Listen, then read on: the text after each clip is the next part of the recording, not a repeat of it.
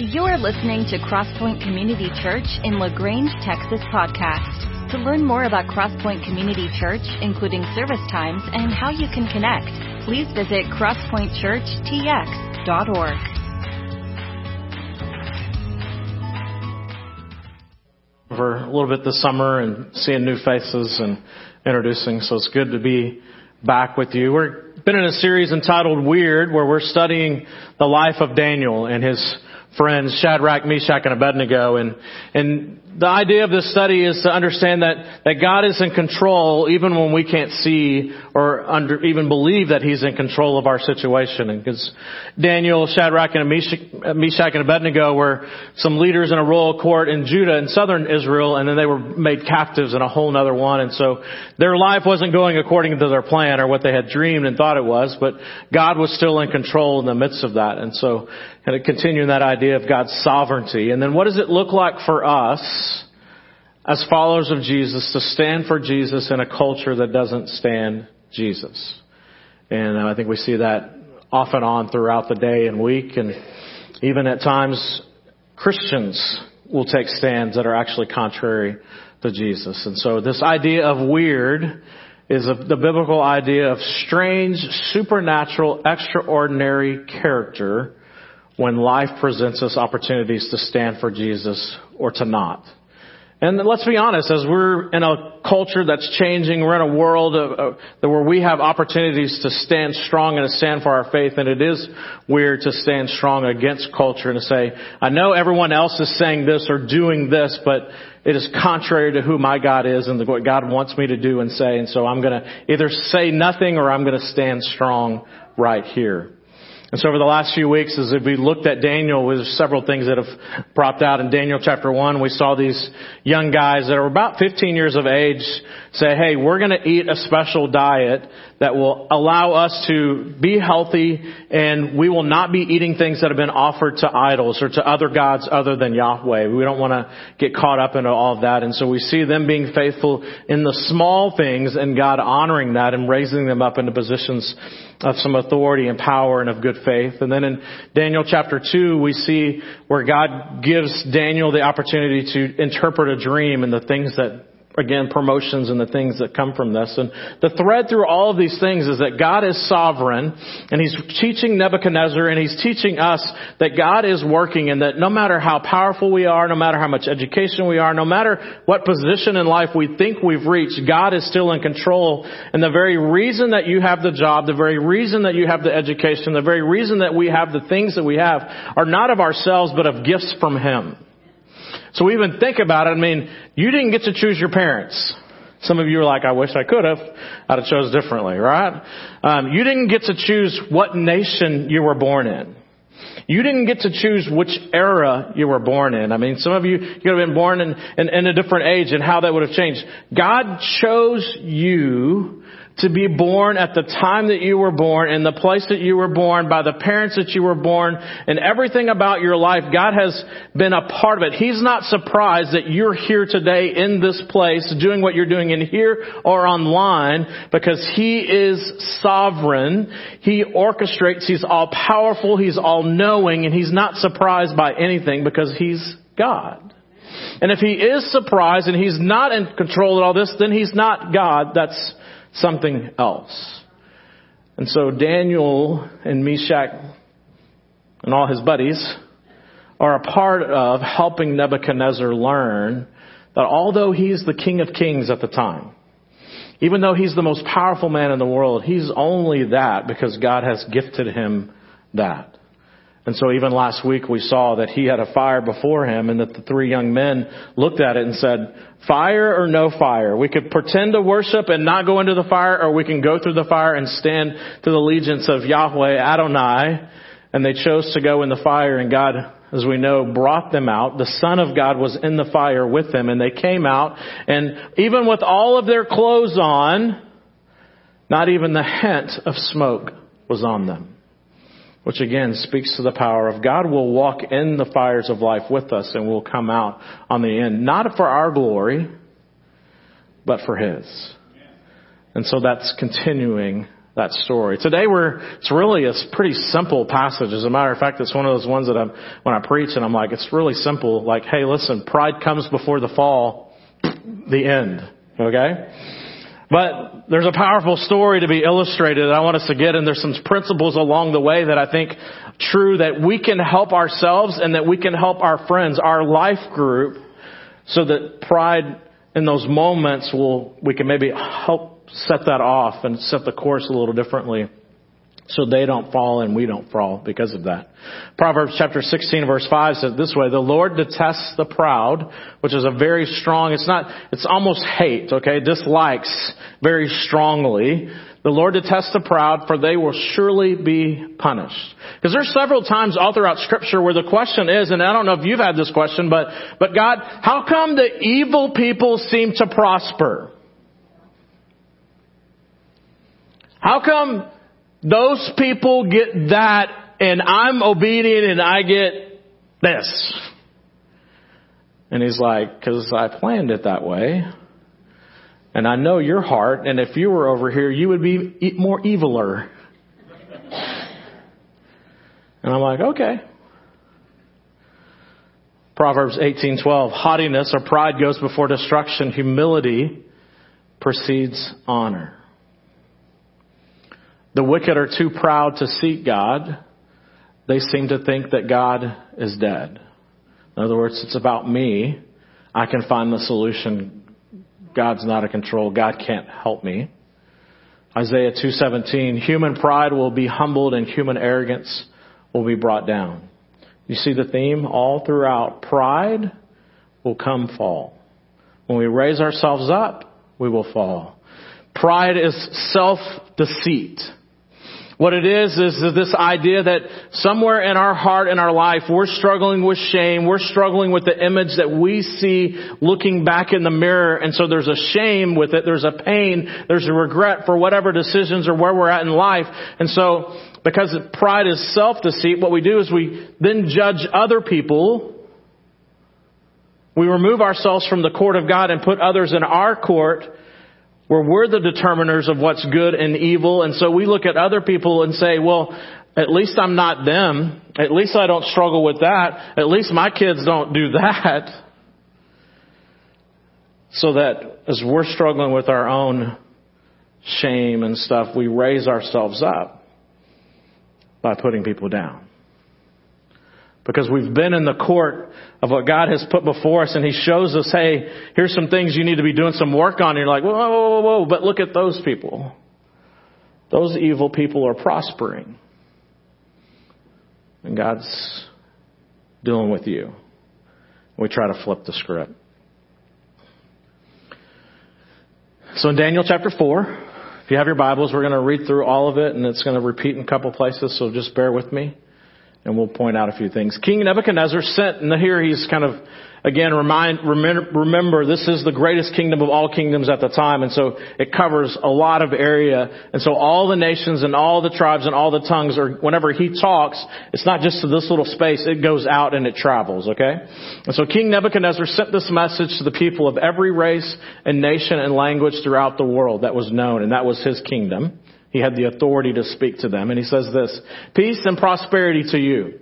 I want you to know all about the miraculous signs and wonders that the Most High God had performed for me. So he's just come out of Daniel chapter 3 where he's seen these guys get on the fire and have smoke. So he's kind of giving a little testimony like, hey man, this God's a good God. He's done some crazy things.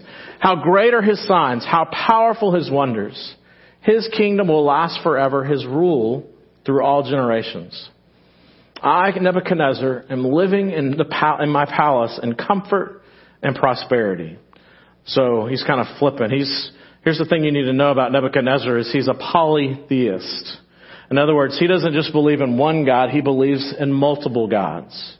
So even though in Daniel chapter 1 and Daniel chapter 2 and Daniel chapter 3, he sees the power and everything about the Most High God that he's learned at this point, even after the guys come out of the fire, he's like, ooh, I can add that God to my collection of other gods. Okay, so that's where he's at. So even though he's proclaiming true things about the Most High God, Yahweh, he's added him to his collection of gods. And we'll see that here continuing on, verse 4. I, Nebuchadnezzar, was living in the palace in comfort and prosperity. He's the King of Kings. He's got a really nice place. But one night I had a dream that frightened me. He didn't have Mexican food the night before. All right. He just had a dream. God showed up. I saw visions that terrified me as I lay in my bed. So I issued an order calling in all of the wise men of Babylon so they could tell me what my dream meant. When all the magicians, enchanters, astrologers, and fortune tellers came in, I told them the dream, but they could not tell me what it meant. And we're seeing this. This is a habit. These guys are the pros. These guys have studied. They've gone to Yale and Harvard of dream interpretation, and they haven't been able to interpret the dreams of Nebuchadnezzar. So what does he do? He brings in the untrained guy who's been gifted by God to interpret dreams, because the dreams are coming from the one that Daniel's talking to. At last, Daniel came in before me, and he told me his dream. He was named Belteshazzar, after my God, and the spirit of the holy gods is in him. Again, he's a polytheist. He's adding it to his deal. And I said to him, Belteshazzar, chief of the magicians, I know that the spirit of the holy gods is in you, and that no mystery is too great for you to solve. Now tell me what my dream means. And then he tells him his dream. While I was laying in my bed, this was what I dreamed. I saw a large tree in the middle of the earth. The tree grew very tall and strong, reaching high into the heavens for all the world to see. It had fresh green leaves, and it was loaded with fruit for all to eat.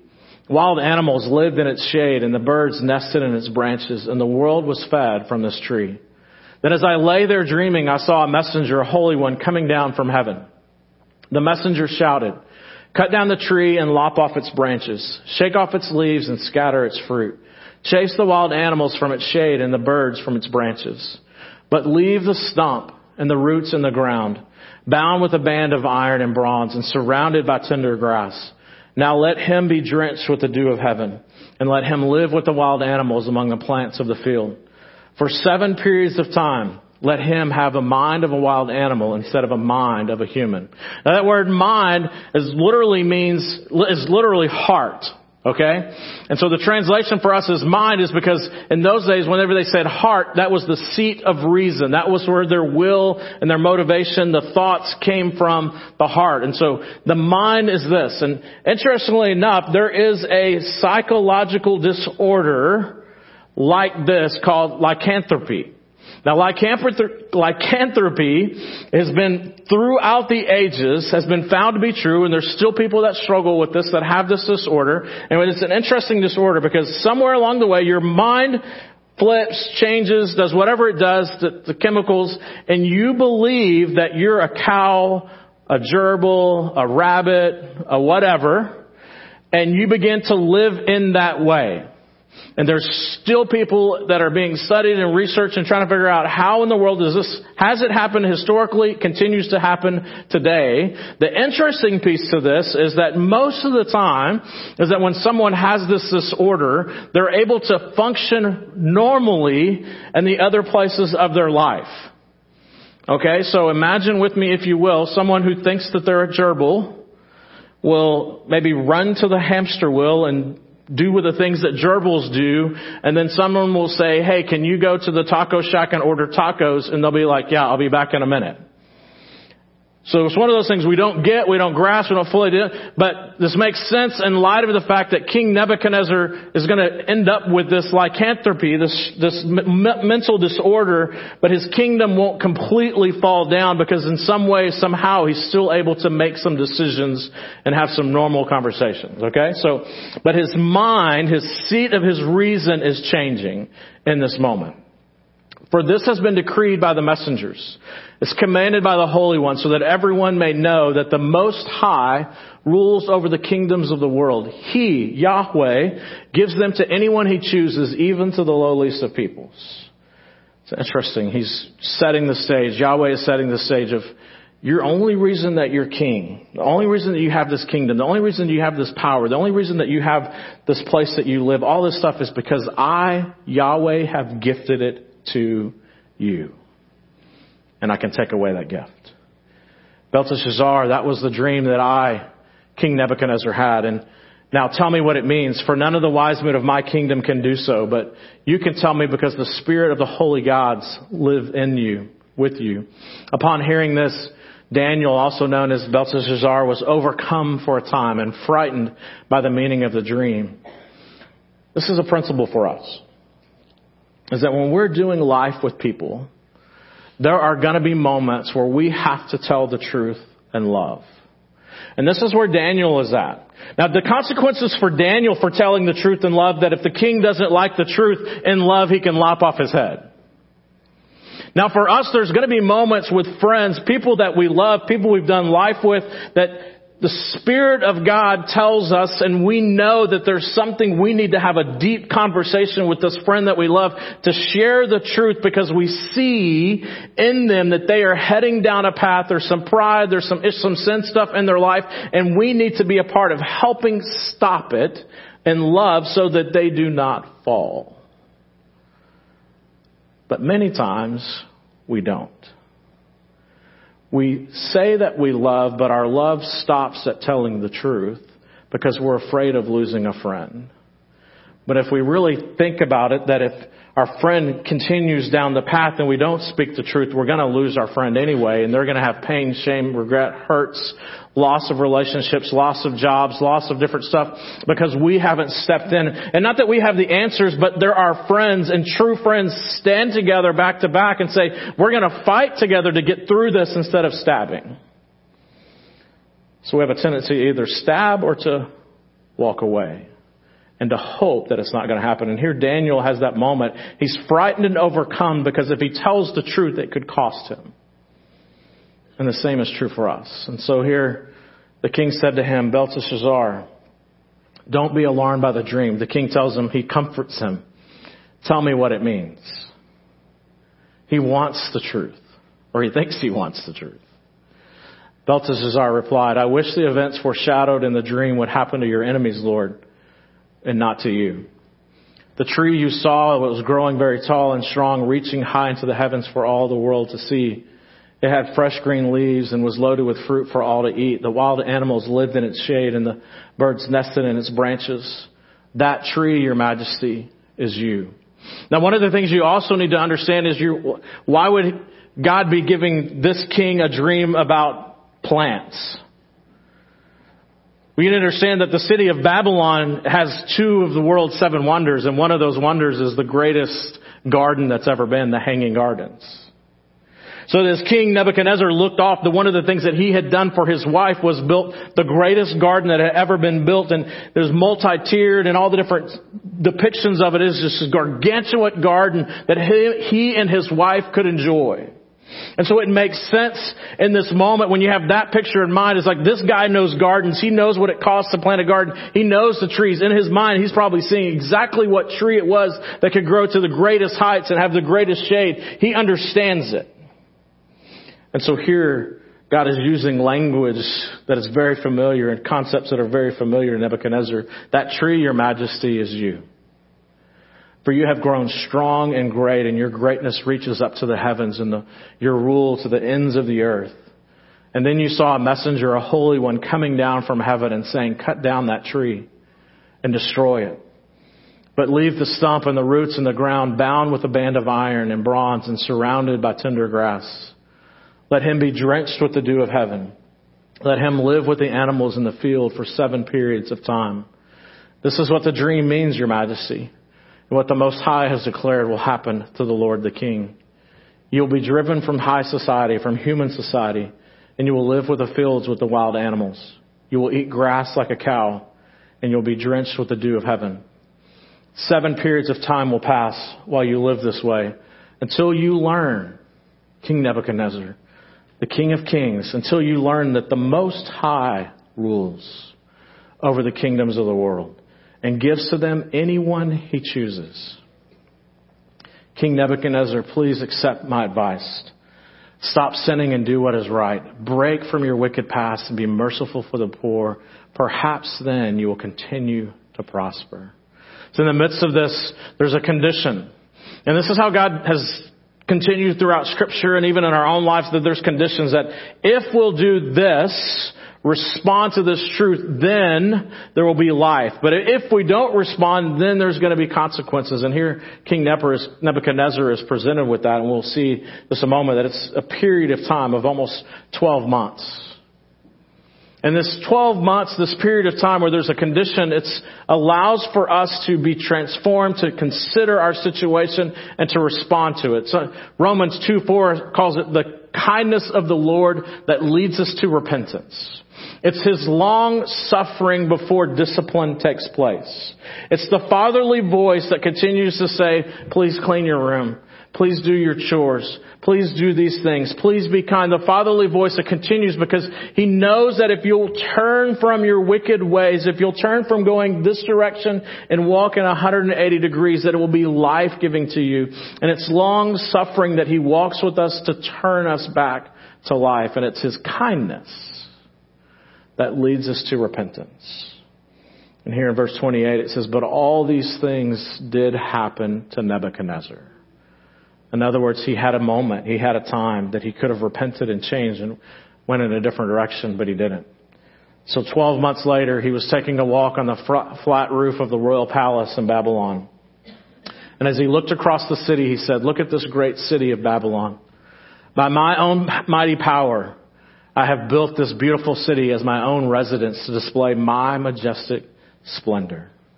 Now, a few things that you need to know what he was looking at is he's standing on his roof. He would have had the highest place in the city. So he's at the high point. So he's walking on his roof, but he's able to see the entire city all around. 360 degree view of his entire city. Babylon at the time was the biggest city ever known to man.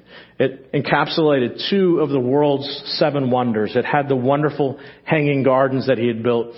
It was built rectangular and it was over 5 miles that it was taken up. Okay, so this is a huge city. It had walls that were so thick, all right, that a chariot with 4 horses could not just run down it, but could actually turn around. So that's a wide wall over 40 feet high. And that was wall number 1 with a moat around it. He had inner walls all throughout the city that were just as big, just as grandeur. And so as he looks over the city, there had never been a city like this. There was a reason to have pride. There was a reason to say, look at this. Nothing has ever been like this before. But the deal is like he didn't do it. It wasn't his alone. I mean, think about the people that it took to do this. Think about all the work and everything. Think about the taxes that he had to raise. And one of the things was that he had driven his people into poverty so that he could look over his splendor. And so he did look over the greatest city, but at what cost? As he looked across the city, he said, look at this great place. Babylon was massive. But Proverbs 16:18, pride comes before what? Destruction. A haughty spirit before a fall. Verse 31, while these words were still in his mouth, look at my city. A voice called down from heaven and said, O King Nebuchadnezzar, this message is for you. You are no longer ruler of this kingdom. You'll be driven from human society. You will live in the fields with wild animals and you will eat grass like a cow. 7 periods of time will pass while you live like this way until you learn that the Most High rules over the kingdoms of this world and gives them to who? Anyone He chooses. Seen this verse repeated over and over, right?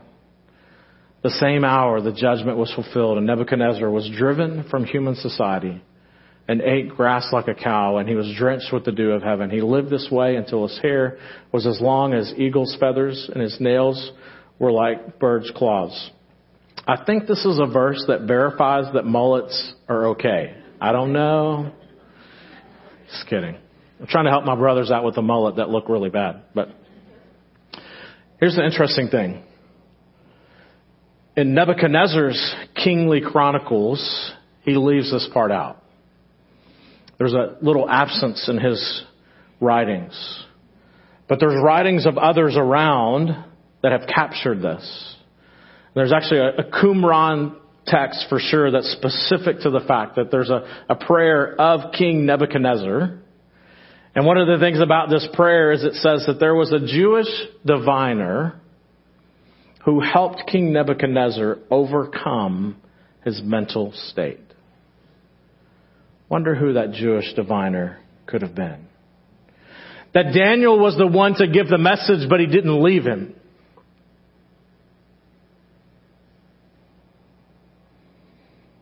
His friend went crazy, went into trouble, but he stayed with him. Because he was his king, and he knew what God was doing, and he stayed with him in the midst of this. He didn't have to stay, but he stayed. He told him the truth, and his friend didn't repent, but he stayed after him. Even though his friend sometime maybe embarrassed him, he stayed with him. After this time had passed, I, Nebuchadnezzar, looked up to heaven. My sanity returned, and I praised and worshiped the Most High and honored the one who lives forever. I think what's interesting again in this is there's a principle of we have a tendency in pride to look down at the things that we own or that we think that we possess. Like King Nebuchadnezzar, he was at a high spot and he looked over others and he's saying, this is mine, this is mine, this is mine. But in the moment of true heart transformation, he wasn't looking down because he had nothing. God had to take it all away so that his eyes would look up. And there's times for one of the things that I hear from people consistently, many times when they're in a hospital, one of the first things that they say to me, Pastor, the reason that I'm here is not because of my heart, not because of whatever, but because God needed to get my attention. I needed to stop and I needed to look up. So Nebuchadnezzar looked up to heaven, his viewpoint changed and his sanity returned. And I praised and worshiped the Most High God and honored the one who lives forever. And here's what he said in light of that. He said, his rule, Yahweh's rule, is everlasting and his kingdom is eternal. All the people of the earth are nothing compared to him. He does as he pleases among the angels of heaven and among the people of the earth. No one can stop him or say to him, what do you mean by doing these things? That's not my plan, God. When my sanity returned to me, so did my honor, the glory of being king and his kingdom. So he actually got back everything that he had lost. And then listen to this. My advisors and nobles sought me out. Who would seek out a crazy man? And I was restored to the head of the kingdom, even greater honor than before. And now I, Nebuchadnezzar, praise and glorify and honor the King of heaven, because his acts are just and his way is true, and he is able to humble the proud. The king wins victories, but Yahweh is the one that gives them. The king understands his dreams, but Yahweh is the one who gives him the understanding and the wisdom. The king cannot harm his kids. He cannot even put a smell on them unless Yahweh hands them over. And even then, it's a beautiful passage I want to read to you. It says, God opposes the proud, but gives grace to the humble. So humble yourselves before God. Resist the devil, and he will flee from you. Come close to God, and he will come close to you. Wash your hands, you sinners. Purify your hearts, for your loyalty divided between God and the world. Let there be tears for what you have done. Let there be sorrow and deep grief. Let there be sadness instead of laughter, and gloom instead of joy. Humble yourselves before the Lord, and he will lift you up in honor. Now again, like there's this thing called pride, and most of the time our pride is self-pride. There's also something that sometimes we live with called shame. Any of you ever had shame? And sometimes, and actually many times, our shame is a false shame.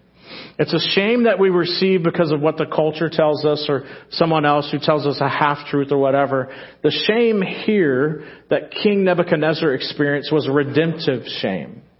A shame that came from God, that his sins were laid bare before him.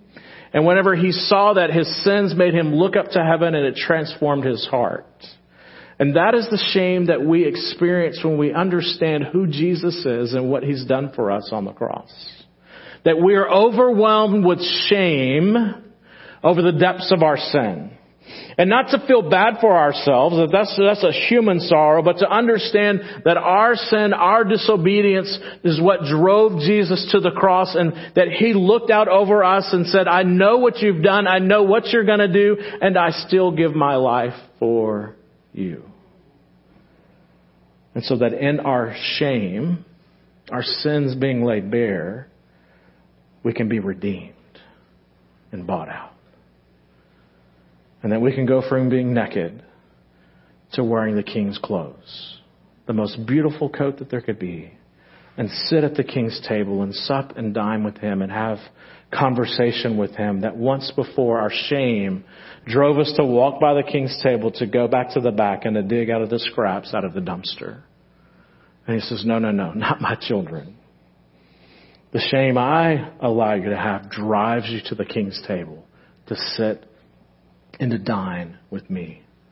For our pride's a distorted conception of our self-worth. Again, those moments where we look in the mirror and we see shame and we begin to say, at least I'm not like them, at least I'm not like them. Shame from God comes and it drives our eyes here and says, I'm not him. And I thank God that I'm not, but I know that he's given me Jesus. And in him, I go to my knees and I'm like, I have him. So this morning, what's God showing you? What's he teaching all of us? This is the great sin. The very beginning of Genesis. What happens? Adam and Eve, in their sin, fall. The evil one, the reason that he is who he is because in his pride, he fell out of heaven. All throughout Scripture. Reasons people fall. Why? Thinking that they're God and he's not. And they fall. All of us. This is a daily, if not by hour, struggle for us. Let's pray together. Dear Heavenly Father, we admit many times in our shame of our self-worth, whatever we're struggling with identity, we open up our own court and cast shadows and judgment and shame on others so that we can put our place in your place and be the judge of all or of many. Father, I pray that we would not find our identity in being the judge and jury of others, but we would find our identity in the one that has received grace and mercy, and that when the judge of judges put down his gavel, he says, you are free from all sin because of my son, Jesus. Father, I pray for us in this room. As we even think about, hey, where we raise ourselves up and put others down, Father, that you would just give us redemptive shame in those areas. That you would draw our eyes not from others, but from you. And may our eyesight and our heart set be changed. It's in your Son's name that we pray. Amen. Thank you for joining us for the Crosspoint Community Church podcast. It is our prayer that this message was encouraging to you as you follow Jesus. For more about Crosspoint Community Church, you can find us online at crosspointchurchtx.org. Have a great week.